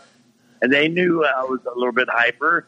They just turn it up a little bit, Daddy. They give me all these things and shit. So it just worked out fucking great. Man, how lucky was I? But you know what? We can talk about it. People can hear these stories, and even they can watch it on tape. But they still can't get that. Go back to 1997 or whatever it was. You had to be there to feel it. Oh, absolutely. Like Beulah, you had to be there to feel it. Like that fucking barbed wire match with Terry Funk and Sabu. You had to be there. Mm-hmm. All those crazy lights out, lights on. That sounds so ordinary. But there's maximum 2,000 people in that building, if that. I don't even know if it was 2,000 or whatever. But that place was just electric. You had to be there to believe it and to see it. And now I don't think we get turns like that anymore. No, you definitely don't. I was going to say, I just recently with taking my boys out to some wrestling events, when they were growing up as kids, it was, it was John Cena, all these big names, but it was never like I remembered going there as a teen, the pop and just everything about it, the smell, the ambiance, just being there. It was larger than life. You never got that feeling. And the one thing that Bill was talking about, you can't go back. They can watch it now on the network, which you can get at LokiandJabroni.com/wrestling. The first 45 days are free, and you get the next pay-per-view for free if you use our code. Cheap plug, got to do it. Going back to that turn, or when the lights go out and Brian Pillman pops up in an ECW ring, or those great montages at the end of the show where Joey Styles turns around and it's like, oh shit, you're Steve Austin. Those surprises were what made that show so exciting and so unpredictable. And some of my favorite stuff, and I told Fonzie this on the phone a couple weeks ago, his promos with Taz, or even with RVD and Sabu, some of the best and most funniest and most memorable, where you got, thick as a brick Taz standing right here, and Bill Alfonso's going from shoulder to shoulder. Knock the chip off of this shoulder or this shoulder, Daddy. You can't do it because you got to get through my man. I can't do a good Bill Alfonso impression. I apologize, Bill. But not bad. But you had to be there to enjoy that. Exactly. And talking about it, and I remember that promo like it was yesterday, Daddy. You're bringing back memories. All good. It was a lot of fun. And yeah, you had to be there to enjoy it. We can watch it back on tape now. Even the wrestling fan, but they might get into it. Maybe it's because people are still talking about, not me, but still talking about ECW a lot. Sure, and ECW was a different feel, though, man. It was a completely you had your mainstream, right? Yes, good term. Underground, black market, cultish, fucking all those combined. It was crazy. That's why we still get a following. That's why they're using me today. That's why I demand a fucking talent fee when I do a podcast. That's why when I go do these shows, like I'm going to go to Legends of the Ring in Monroe, New Jersey, Friday and Saturday and Sunday. I'm doing 4 shows in 3 days. Yeah. That's why, because, ECW. That's why I'm working. I just did like a 30-date verbal contract with AIW out of Cleveland, which is fantastic for me. I love AIW. Speaking of them, they got this kid named Matthew Justice. He's badass, brother. He's just like Van Damme in a way. And he is their RVD of AIW. I think I've been up there twice, and I'm going up there on the 26th, and then I got my 30 dates after that. I'll have to check that out, man. Twice a month. They're pretty cool. They do. I think the way they're making the money and shit. They draw every show I've been on. They draw 500 people plus. And I think they mainstream their lives, their shows, and you can buy them online or whatever, like $9.95. Yeah. But they do really well, so they have no problem buying me up and put me in a hotel. But that's all because of ECW. That's not because of Florida Chant. Well, hell, even the chant. That too. Right, even the chant at WWE right now, the holy shit chant. That's classic ECW right there, man. That was. Oh, there's no doubt. There's no doubt. So ECW has that big cult. So Ty Gordon and I are doing that show in Monroe, New Jersey, Legends of the Ring. It's just me and him from ECW. And I guarantee you that there'll be a ton of ECW people there. Oh, and absolutely. Everywhere I go, even the young guys, like when I walk in the dressing room at the AIW, all the young guys, they all put me over and treat me like I'm a fucking superstar. I said, wow, they spread the kind of are, Bill. I mean, you've rubbed elbows with the absolute best of the best, the cream of the crop, my friend. Ric Flair, Hulk Hogan, Dusty Rhodes, Rob Van Dam, Shane Douglas, Shawn Michaels, Bret Hart. I'm probably missing more than I'm listing. Right. But again, all those names connected in one way or another with Bill Alfonso. Hey, name your top 20 of the list. I want to hear it. Oh, for the love of Pete, they're at the old studio. I'll send you a picture. I have you got them on the top of your head. You got both of them because I'll tell a 30-second story about each guy you name. All right, I'll give you. I remember my top 5. I'll start with number 1, Ric Flair. Oh, the Nature Boy. Mm-hmm. Fuck, brother. He was really Ric Flair. He was really the Nature Boy. Okay, Daddy. Yeah. No, absolutely. He was real. All right. Number 2 was Bret Hart. Bret Hart, a fucking great worker, and he was over when I was with him in '93. He was fantastic. He was over. The Hitman, the Pink, the sunglasses and all that, man. He was main event. Him and Yokozuna had some unbelievable matches. Yeah, they did. But him and I, and his brother, who passed away, got killed. Owen, God bless him. We did some road trips. Both of them class guys. Badass workers, too. Okay. Number 3 was Shawn Michaels. Shawn Michaels was in the main events for so long, brother. He was there in 93, and he was fucking did so many WrestleMania main event and a working fool. Good super kick. And a pretty good guy. Refereed a lot of his matches. I like one of the best ever, in my opinion, heel turns. Yes, with that barbershop. When he put Marty Jannetty through the barbershop, it's still to this day. Again, like we talked about with Bill and Taz, you're never going to get those moments again because it we've just shot seen the it all. shit out of you. Yeah. You were just like, what just happened? Did he just super kick Marty Jannetty? Mm-hmm. And then sensational Sherry, not very often with the hearts and her taking that. I mean, you'll never see that, man. You'll never see that so good ever again. I'm hoping you have a wholesome story for number 4 because number 4 is Ricky the Dragon Steamboat. I just saw him and spent the day with him. He still looks fantastic. He still looks like Bruce Lee. He's like a ninja guy. He floated around that ring, jumped from the canvas to the top of the turnbuckle in one leap, and like a Spider-Man type thing. He probably had the best matches with Rick. I mean, Flair had matches with Wyndham. Everybody great, but him and Steamboat had some classic matches. He's probably one of the only older guys that I think could still pull it off if he was just like if he put the trunks back on. It was just like, I'll jump in the ring again. Just a couple years ago at WrestleMania, Steamboat threw those tights on and went out there with Jericho and was basically the top performer in that match. Yeah. I'm going to give a tip of the hat to Jericho, but you had Snuka, Piper, and Steamboat against Jericho, and Steamboat lit it up. Absolutely lit it up. You can look at some of those older guys who are obviously they're done or past the prime, whatever. Mm-hmm. Which ones still can't help but go to the gym, and who give it up. You can tell. There's a reason Flair went till he was 58 because he could still go, and he looked good doing it. Oh yeah. All right, and number 5, don't know how much you got to work with him, but number 5 on my list was Bob Backlund. I work with Bob. Of course I have. Bob Backlund's really fine. He was a good rep for professional wrestling. He was a real guy. He was a milk and cookies type guy. He was great PR. Refereed many of his matches. Well, I met him. Still is. When Vince used to send guys down to Florida in the 80s, they would come down to vacation for like a week or two. I mean, everybody from Pat Patterson, everybody, even Dick Crow, the referee up there. Remember him, Dick Crow? Yes.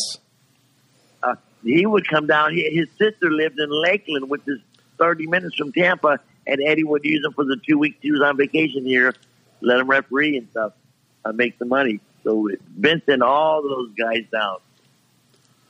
He does a hell of a chicken wing, doesn't he, Chris? Yeah. Yes, he does. After he put me in the chicken wing, 2 nights later at a book signing, he showed me how to use that Backlund wheel. And let me tell you, if you've never tried the Backlund wheel, that hurts. But when you're done, you know you've had an exercise. So with he could do hundreds. I know. I could do. I did 3 and tapped out. Yeah, I would tap out too after about 50.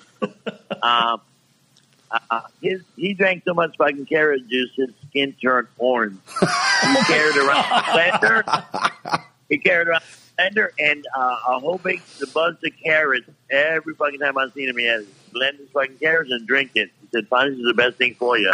He's the real deal. We weren't allowed to curse when he was on the show. Yeah. No. Yep. He had a specific list we had to follow. No, and in fact, a year later, we all got honored at the Connecticut Hall of Honor, and Bob was an inductee, and we were inductees, and they had a comedian there that was doing some blue comedy. Bob packed his stuff. He's like, "I'm not staying here. This wasn't – I told you I'm a wholesome human being, and I'm out." He came over before he left and shook our hands like, "I'm sorry, boys, but I have to go." Yeah, I'll never forget that. He's real as the day is long. I love that guy. Okay, you hit the 5 list. All right. Hey, so look, been talking over an hour. I haven't even began to tell good stories. We're going to wrap this up in a few minutes, and we're going to see if you guys want me back, because I haven't touched about Barry Windham getting shot. Whoa! Right before he had to wrestle Harley Race for 60 minutes. Wow. Didn't tell you about right first shooting an alligator, swimming across the lake to get him. Didn't tell you about Angela Mosca pissing on somebody. Oh, my God. I got some stories. We have begun, and here's the deal.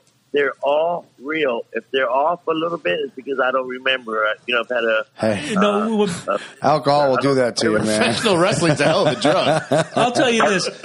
Somebody who is a fan of our show who drives a tractor trailer truck comes to my place of business once a month, has been, hey, when are you going to have a wrestler on? When are you going to have a wrestler on? I'm like, hey, we have Bill Alfonso on Tuesday night. Can't wait to see it. Wrestlers are the most truthful human beings on earth. And you know Absolutely. what? And everybody, including you, Bill, that we've interviewed, they're right.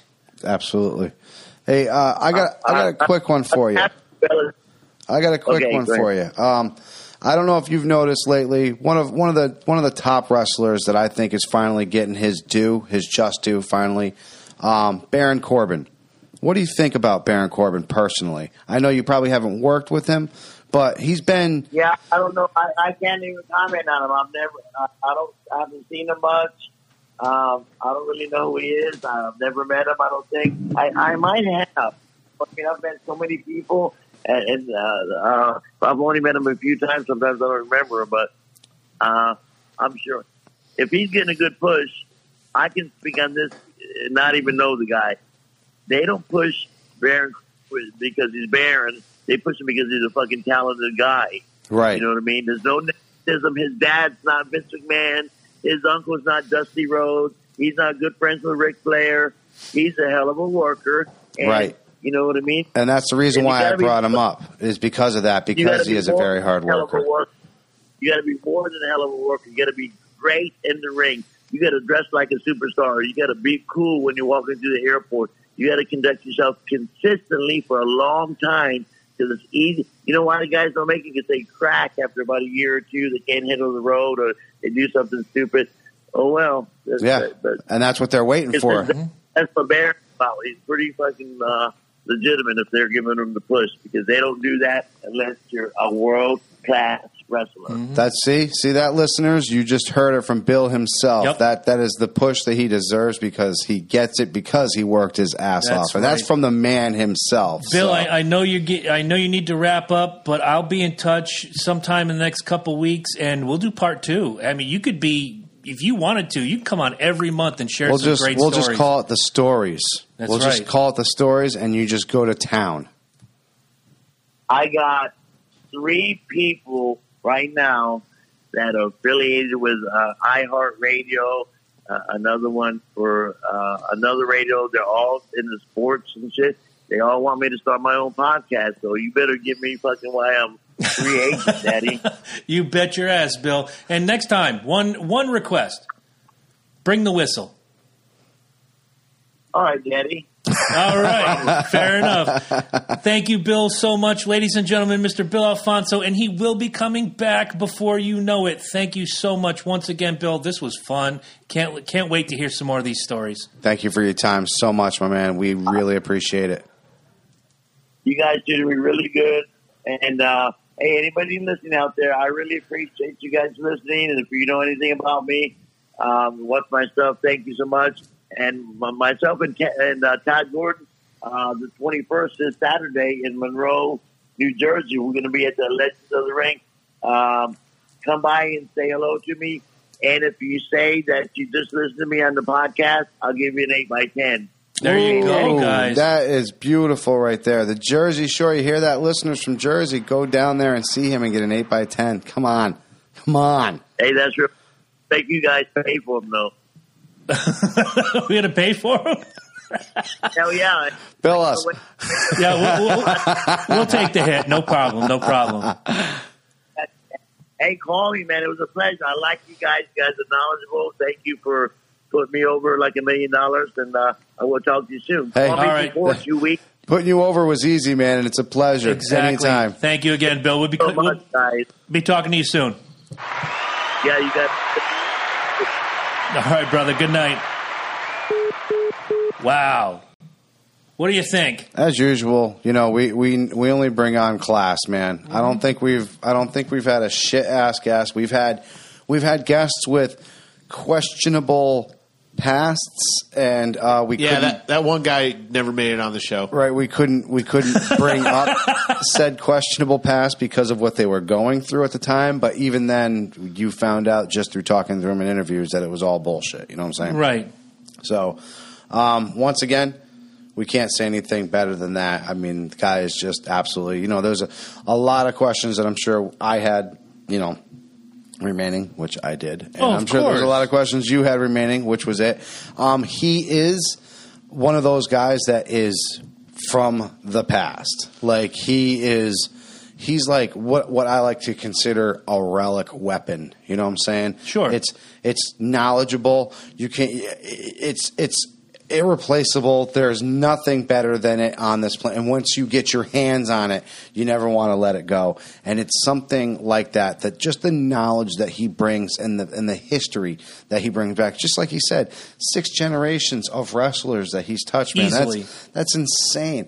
And we brought up just 4 on our list, for crying out loud, that we could barely, and we didn't want to go outside of our jurisdiction, like you said, right. just because of that reason, So it's because Bobo Brazil wasn't my lifetime or your lifetime. By the time we saw Bobo and Brazil, even really Gorilla Monsoon wasn't really our lifetime. No. He was His time had passed. right. By the time we Exactly. you just said it's our lifetime. Even it's Bruno, past. Bruno, yeah, Sam long Martinez, retired. same thing. He was retired at that point. Bruno would. Here's the thing with Bruno, He would come back. No, he would. Savage in Hartford Civic Center. When someone needed a lesson, yes, Bruno would was come there. back. Absolutely. My only knowledge of Bobo Brazil, which is funny because it was the same show I saw Gorilla Monsoon. They did like a Legends tag team match, and it was Bobo and Gorilla in one corner, and I think it was Captain Lou Albano, and I can't remember Tony Altamore in the other corner. Like, long retired. Albano by that point was slovenly, and it was his gimmick, but it was pedestrian. The match was like, okay, we get to see these legends. Yay, bring out Bob Backlund and Greg Valentine. Yeah, all you got to do is if you can get up there guys. and get the signing. Because think of the things we missed. So you brought up Gorilla Monsoon. So we weren't there for when he got in the ring with Muhammad Ali, and that stuff doesn't really happen anymore. I know. Like you had Austin Tyson, you had Mr. T, but we knew that what that was. Yeah, this was a real boxer in the ring with a wrestler. When does that happen anymore? Other than Austin Tyson, it doesn't. No, it really doesn't. And even that was magic. Oh, and you know what I wanted to bring up too, because Bill is probably like maybe the third guest who has said, for as much shit people talk on Vince McMahon, if it wasn't for him, wrestlers wouldn't get paid. Horowitz, Backlund, and now Bill Alfonso. I was going to say, so so for the people actually out there that do talk shit on Vince McMahon, you got to give it to the guy. He literally just said, hey, $60,000 for you to not go back to WCW. There's your fucking signing bonus. Yeah, and which is odd when I listen to that story because Vince has always been a guy that you read all these books and finish out your dates, do what you have to do on the way out, do the right thing, and we'll take care of you when you get here. But George says, or Giant Gonzalez, for those of you, and I don't want to go back, but they owe me this money. Here, write him a check, JJ. Right. Brrr. Here's $60,000. Wipe your ass with this check. Jesus, wow. Yeah, wow. Exactly. If anybody's read Flair's book. Just look at the business overall, though, if you really think about it. Like Vince Jr. is the one that really got these wrestlers paid. Yes. Yeah, and again, there's more stories. He really loves the wrestlers, too. Yeah. That's the other thing. There's even Bret Hart will tell you that. Undertaker will tell you that. Flair, in his book, tells a story when he first came in 91 as the real world champion. I'm going to catch a lot of heat. Send me the belt. Do your thing. Whatever. He comes up, and he's got tax problems. Vince writes him a check, says, we'll take a little bit out of your check every week, but here's the money. I don't want to say that. If you've never read To Be the Man, go to Amazon.com, buy it from Loki and Jabroni. Do your thing. He said, here's a check. I'll take a little bit out each week, but here, you're doing me a service. They wanted Flair in 88 for the first SummerSlam, and they couldn't get him. So... Vince takes care of those who takes care of him. You can look at Hogan. You can look at Warrior after 12 years of being ostracized, being given the king's welcome. Dude, you can look at any of them. Any of Ken them Patera after jail, the king's welcome. It's maybe I'm wrong. You guys would know better than I would, but it's just my impression that most of the people that are negative about Vince McMahon are the ones that held the attitude of CM Punk. We're the reason WWE is so good. They're my new terms. I don't think that's something you tell Vince McMahon. They're edgelord Cody Rhodes hobos. Yeah. Cody Rhodes. Oh, my life is so tragic. Like, I personally... Vince McMahon can suck my dick, that rich motherfucker. Shane Douglas? Personally, I like Shane Douglas, but that's Shane Douglas. But that is Shane Douglas, yeah. Personally... When we talked to him that night, I'm sorry to interrupt, Jetty, but when he did that pay-per-view with us at Arugas 32, which is closing in a week, please go down and get your wings. I can't believe that. Their wings I know. are terrible, though. Come on. The only thing I actually liked the only thing those they tall did beers good, for $6. The tall beers for $6, and when they actually had it, their lobster mac and cheese. Mm-hmm. When they actually had it. Not a mac and cheese fan, but I ate the shit out of that. But when we talked to Shane Douglas, we each went over, spent our 10, 20 minutes with Shane. Yep. And, you know, he's critiquing everything on the pay-per-view, which I was too. I happened to talk to him during It was a terrible fucking... Oh, that house thing? That house match. Even Randy made fun of that recently. Did you see that? He was like... So he goes, so wait a minute. You're bringing back Sister Abigail? Didn't I burn her stupid ass in that fucking barn that we had that ridiculous fight in? It's one thing if Shane had sat there and said, you know, this match is trash and here's why, and he knows better than we do. But as soon as, you know, we're talking about how trash the match is, what'd you think of the last match? Last match was great. He launches into, you know what the problem with Vince is? Yeah. Okay. He makes $1 billion a year? I mean, I don't get it, but Fonzie just spent 20 minutes putting over Vince McMahon like $1 million. Right. Or $1 billion, however you want to put it. I would have to, like I said, real knows real. Yeah. And we said that for years. And Bill Alfonso seems like he's legit. He knows real. You know, we got to bring him back. I got to say, you know, we've had Shane on the show, but you know, Shane is all about Shane. Well, he's never gotten back to us. He did the I don't remember what the name of the podcast was, the franchise gimmick Schnaebitz from. Yeah, he had a bunch of shit he was launching. Yeah. I haven't heard. Never came up. Yeah. We when we all talked to him that night, I can't come on your podcast right away. I'm working on some stuff. That's 3 years ago. He couldn't even be on video or something. Like, he wouldn't even get on video. Yeah, we were allowed to take his picture, but we weren't allowed to have him on video. Right. Yeah. Whatever. I don't know. And I'm not disparaging him. I'd love to have Shane on the show, but I'm all about branding. If he was working on a brand, you know, he's got to get paid. That's fine. Right. But so before we start wrapping this thing up, I do have to bring up one point about said Raw. Did you actually watch? Did not see Raw this week. Okay. So this is what's on our mind is what we're going at. We can do the what's on our mind real quick after this. Wrestling. This is it's fine. wrestling. But I was going to say this is I got wrestling on my mind. This is loading into the wrestling. Yes. So the Fiend, a.k.a. Bray Wyatt, made his appearance last night. Fuck you! You took my gimmick. Now I got to come up with a new one. Much. Well, we can roll with it. All right. Much to the delight of fans. If you didn't see the video and the pop that this guy got, I watched the show. I think the age of Seth Rollins is pretty much heading towards. If you put him up against the Fiend, which it looks like they're doing.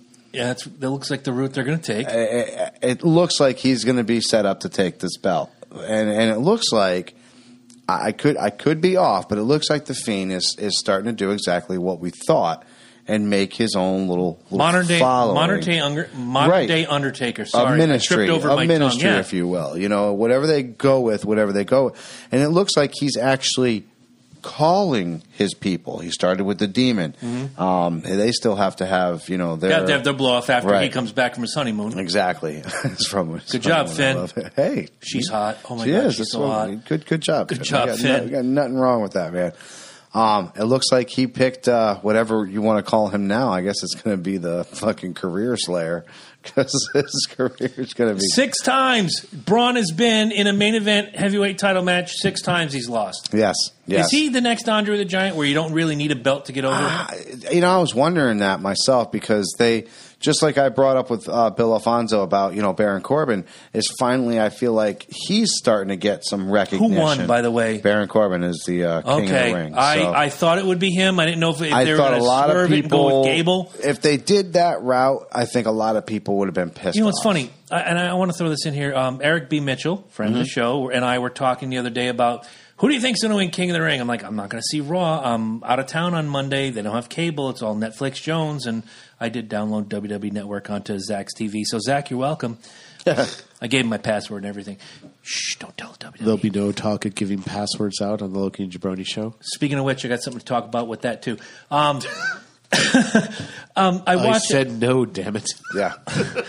I said if Gable won, you're taking this kid who everybody loves. He's always been this white meat babyface Jones. And now you have this opportunity to build the next cocky heel. They tried it with Bobby Roode, and that's been a lost cause. As much as I love Bobby Roode, they fucked him over way too much. They tried it with Ziggler, which is a great team. Yeah. I do like him as a team. What was the name of the team I came up with? And Rude Dolph. That should be the name of the team. Rude Dolph. That I'll go with it. And at Christmas, they just put their gimmick on and whatever. But you have this opportunity to build the next slimy, nasty bullshit heel. Start out like Kurt Hennig when he won the AWA title. Apple pie and mom, and I'm going to give it 110%. Yep. And every week, he got shittier and shittier and shittier toward the fans. And before you knew it, everybody hated Kurt Hennig. And then he parlayed that into Mr. Perfect in the WWF. Chad Gable, not Cable. Yeah, Chad Gable could have been that guy. Yes, you're right. And speaking of slimy and just not doing any part of good whatsoever to Raw, did you see also the segment about the Ricochet being named the father of the baby reveal? Did you see this? I did, and I've also seen Rusev and all these other people named on Twitter. Dude, just why can't we give Mike Bennett, also known as Mike Kanellis, credit for impregnating that beautiful woman? Why? This is like Vince Russo bullshit.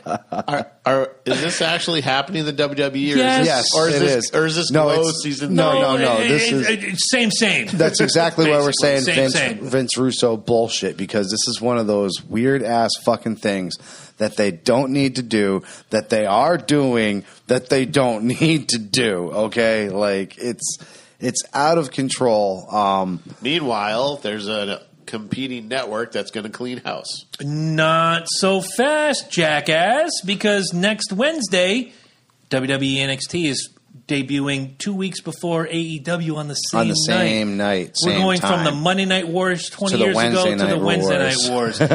Smart move. A smart move by Vince. I'm going to tell you this. As a subscriber to the WWE Network, which you can get at LokiandJabardi.com/wrestling, the first 45 days are free. You get the next pay-per-view for free if you go through our link. Somebody's got to pay the bills, Ed. Don't smirk. Somebody has to pay the bills. That web address no longer works. I told you that in the last show. Okay, well, go to the gimmick at just go to LokiandJabardi.com. Click support the show. Yes. Okay, anyway. The show. As a subscriber to the WWE Network, on Wednesday nights I'm recording the C&J Speedway review. I don't have a DVR, but I'm going to catch AEW when I'm done. Why? Because AEW's the new product. Does it mean I'm going to stop watching NXT, which I do watch usually on Monday on my day off? No. But once that... Are you going to make fun of the stories? Yep. Not on NXT. Oh, so good. So good. But is there a limit? Is there a limit that would actually make you stop watching? Yes, if it became Raw or SmackDown. Yeah, I was going to say, if it goes to that so level, oxy that you can't take it anymore. One of the things I like about NXT, one of the things I like about NXT, and furthermore, I am so in love with NXT UK. You can't even begin to describe. All those guys and girls should be over here right now, and you should send every Kevin Owens and every Sami Zayn. And they don't want to see any more fat Americans. Trust me. If you bring the NXT UK crowd over here, those wrestlers, do you know why Kevin Owens goes over so fucking much?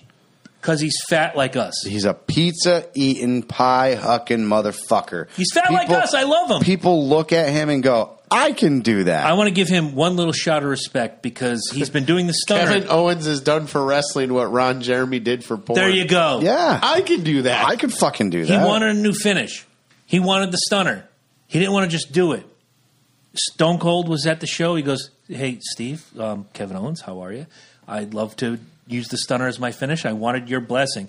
Well, goddamn, kid. And this is straight from Steve Austin's podcast. Yeah. Goddamn, kid.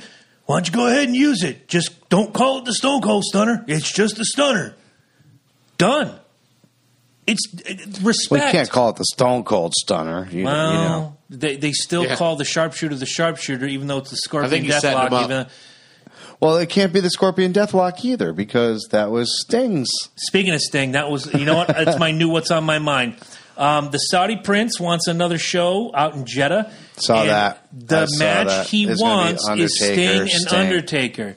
I thought Sting was done. We're working He's on still this. a WWE He's a contract holder. Now, here's the thing. 3 years ago, I did that whole video about Seth Rollins, and I got to say, he's been doing good. He hasn't killed anybody lately. But Sting at 50-plus years old, Undertaker at 50-plus years old, is that really the main event you want? Well, they already got it in Goldberg and Undertaker. And That Goldberg was is 50-something and Undertaker's 50-something. I mean, it doesn't matter. Those are 12 minutes of my life I'll never get back. They could have the greatest wrestling in women. But By the way, guys, I'm texting with Fonzie right now. I figure that. Focus on the product, bro. I am. Bill They Alfonso could have is the product a great tonight. product out there in women's wrestling, but that is one thing that's never going to happen over there. It's never going to happen. You know what I'm because of saying? their laws and right, their exactly. beliefs. And But they're gonna get what they want, and guess what they want? Sting versus Undertaker. That's Why? what the Prince wants. Because that's what everybody wants, though. 10 And what years ago, what I'd did have bought everybody? it. Yeah, exactly. But now he's able to say something. So now he's going to come up with these ridiculous matches. He doesn't care about now. You can turn around. You can turn around and go Rock and Cena, and people will be like, "Okay, it's been done before. Let's do it again." All right, Who he's a cares? guy That's like fine. me. The Saudi Prince is a guy like me who sits back and goes, you know what would have been a great match, both in their prime? AJ Styles and Bob Backlund. Make it happen. Yeah. Well, you have in your Bob prime, Backlund at 65 years old. The only way you can do AJ that, at 41. No, yeah. it's called WWE 2K, whatever year the fuck it is now. 2K20 So coming now up. it's 2K20. It's gonna be released next Right, month. Exactly. And it's got fucking But you can go to www. Roman Reigns and the man I'm still on it. playing 18. I'm still playing 16 for crying out loud. Fucking Roman Is it Reigns. 16? Is that the one we were playing? Yes, Oh, damn. I know. I can't get rid of it, man. I didn't like this guy going is now an backwards. 11-time U.S. champion. He's had 3 runs with the World Championship. Actually used his Money in the Bank, cashed in on me, and won my World Championship once. So, Paige is still my manager. That's all I I care. don't have a manager. Wow, Paige is actually still a manager. That says how old that is. Paige still has a porn film out Well, there. you can pick them, and I picked Paige. Yeah. I didn't even know who the fuck she was. I didn't know she'd done no blowjob tapes. Well, now you That know. just made me want to keep her. Yeah, exactly. Now you're like, What do maybe you- I can get some residual fallout here. You got any basement stuff to plug? Well, we just had our adventure. How'd that go? Which- Everybody showed up on time from what I heard? First game I ever played where I got most of the treasure and didn't have to kill anything. Nice, Eddie. Nice. Funny. No, it was good times. It was fucking good times. They actually did defeat one of the big bad evils, which I actually had to the way the story was going. I didn't want this big bad evil to go so soon, but Sometimes you get sick of them. Well, Like you never knows when they die. It's because your heart is not really in it anymore. right. Well, not only that, like I said, I've been going the whole Jim route, which I renamed the character JYM Jim, and named after his. For those of you who don't know, Jim was playing D&D with us. Jim is no longer playing D&D with us because he pissed off the owner of the house. It's very simple. You don't piss off the owner of the person we play D&D at, you know. And then his whole thing is, and yes, Jim, if you're watching, which I doubt it, but if you are Same watching, Jim I'm thinking of? yeah, I'm calling you out on the show. Hugger Jones. He goes, we can just play it elsewhere. No, you can So just play it anyways, elsewhere. I had to do something with his character. I just can't make it disappear out of the world. So I made him the big bad evil now. So he replaced the old big bad evil, and these guys got a chance to actually take out the original Big That Bad is Evil. sexy. I got to In tell a you, that's big sexy. old fucking battle, which was, I got a picture of it, and it's going to go up there on Basement Quest. But we're getting mad love on our Instagram channel. Awesome. Instagram, Twitter. Yeah, that one post I had blew the fuck up, over 200 likes. It was insane. Nice. It was stupid. I just connect to the right believe it. people, right? It really did. You know? It really did. You know? Amazing what you could do with an Instagram and someone actually like did it. Yeah, exactly. Don't look at me. Other than us because we're busy, right? and take some time out from bullying people online and getting On banned Facebook. from Facebook. What are you trying to say? Do some promo on the Instagram. I do promos all the time. I got one thing I want to plug, and it's hopefully the last week we're going to do Facebook only Jones, because Eddie and I have to talk about this after this episode. C&J Speedway review tomorrow night. I'm going on another tirade. There will be F words. There will be so much crap. Yeah, here we go. Because if you are going to be a crybaby, and I'll share this video with you guys. I've actually seen it. You saw Kyle it. Busch rubbing up against the guy. God. No, he ran dead into his ass. Yeah, the thing is, I was going to say, as he's doing this, two guys, like, you can watch this around video. him. Yeah, like, go. Both of them are on top, though, if They I'm do not wrong, right? One went to the top, one went to the bottom, okay, and Kyle is holding the middle. His spotter is at fault here. But Kyle holds the middle and runs dead into the 52 of Garrett Smithley. Boom. Now Smithley, he was 2 laps down, doesn't have a chance. Now Kyle doesn't have a chance to win. Right. Kyle Busch blamed everybody but Kyle Busch. No, I saw that. He was trying to act like Marshawn Lynch. And Marshawn Lynch actually drove, the stock car the pace car that fucking day, which was really, he's like, I'm only here so I don't get fined. Yep. And he was a punk bitch throughout the whole fucking interview. He was like a teenager throwing the attitude after they got caught doing something stupid. Yes. You know what I'm saying? Whatever. Yup. Oh, the end of the interview, I don't know if you watched the whole thing, but he turns his back and he looks at his PR guy and says, are these people going to ask the same dumbass fucking questions over and over again? Am I good? Am I good? Can I go away? Yeah. First of all, hashtag fuck Kyle Busch. We got to make that a shirt. Because I would love to see every track in America with our T-shirt. I don't even hashtag watch fuck Kyle wrestling Busch. at all. Racing, as it were. And I mean, racing at all. I'm sorry. I was about to say, when does this happen? right? Because wrestling's on my brain right now. Okay. I don't watch racing at all. And I just watched that fucking... And it was randomly. It was in the Twitter feed. It was like somebody wrote, Kyle Busch waz like a millennial. Mm-hmm. And I was like, oh, I got to see this. And I'm like watching this, and I'm like, dude, there's no reason why you need to be acting like this right now. The best quote came from Garrett Smithley himself. He says, let's trade cars for 1 week, and we'll see how you do. He tweeted, and he was like, 2 cars made it around me just fine. How do you... Dot. Right? One of the NASCAR NBC guys said, it's up to the person facilitating the pass to move around the car you're trying to pass.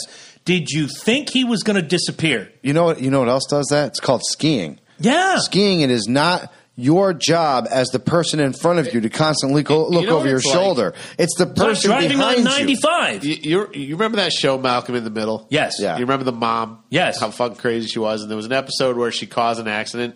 Yes. And she denied causing the accident, was making a big deal about it. They found footage of her causing the accident. The husband shows her the footage of her causing the accident. She looks at it, she's like, no. Yeah, it's just... Didn't happen like that. That's Kyle Busch. I'm going to text Corey when we're done here. Profanity-laced tirade tomorrow night. Hopefully the last Facebook exclusive, Jones. Speaking of clothes... fuck Kyle Busch. Causing accidents. Jesus. Oh, boy. Did you see the picture? And this was actually in Maine. This was not in Florida. Oh, wow. This was in Maine.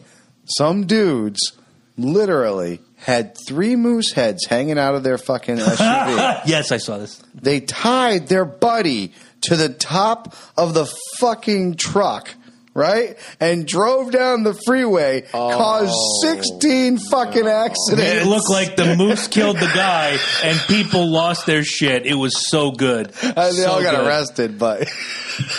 You know what? So they got their friend killed. I need a beer. I'm going to tell you why I love this.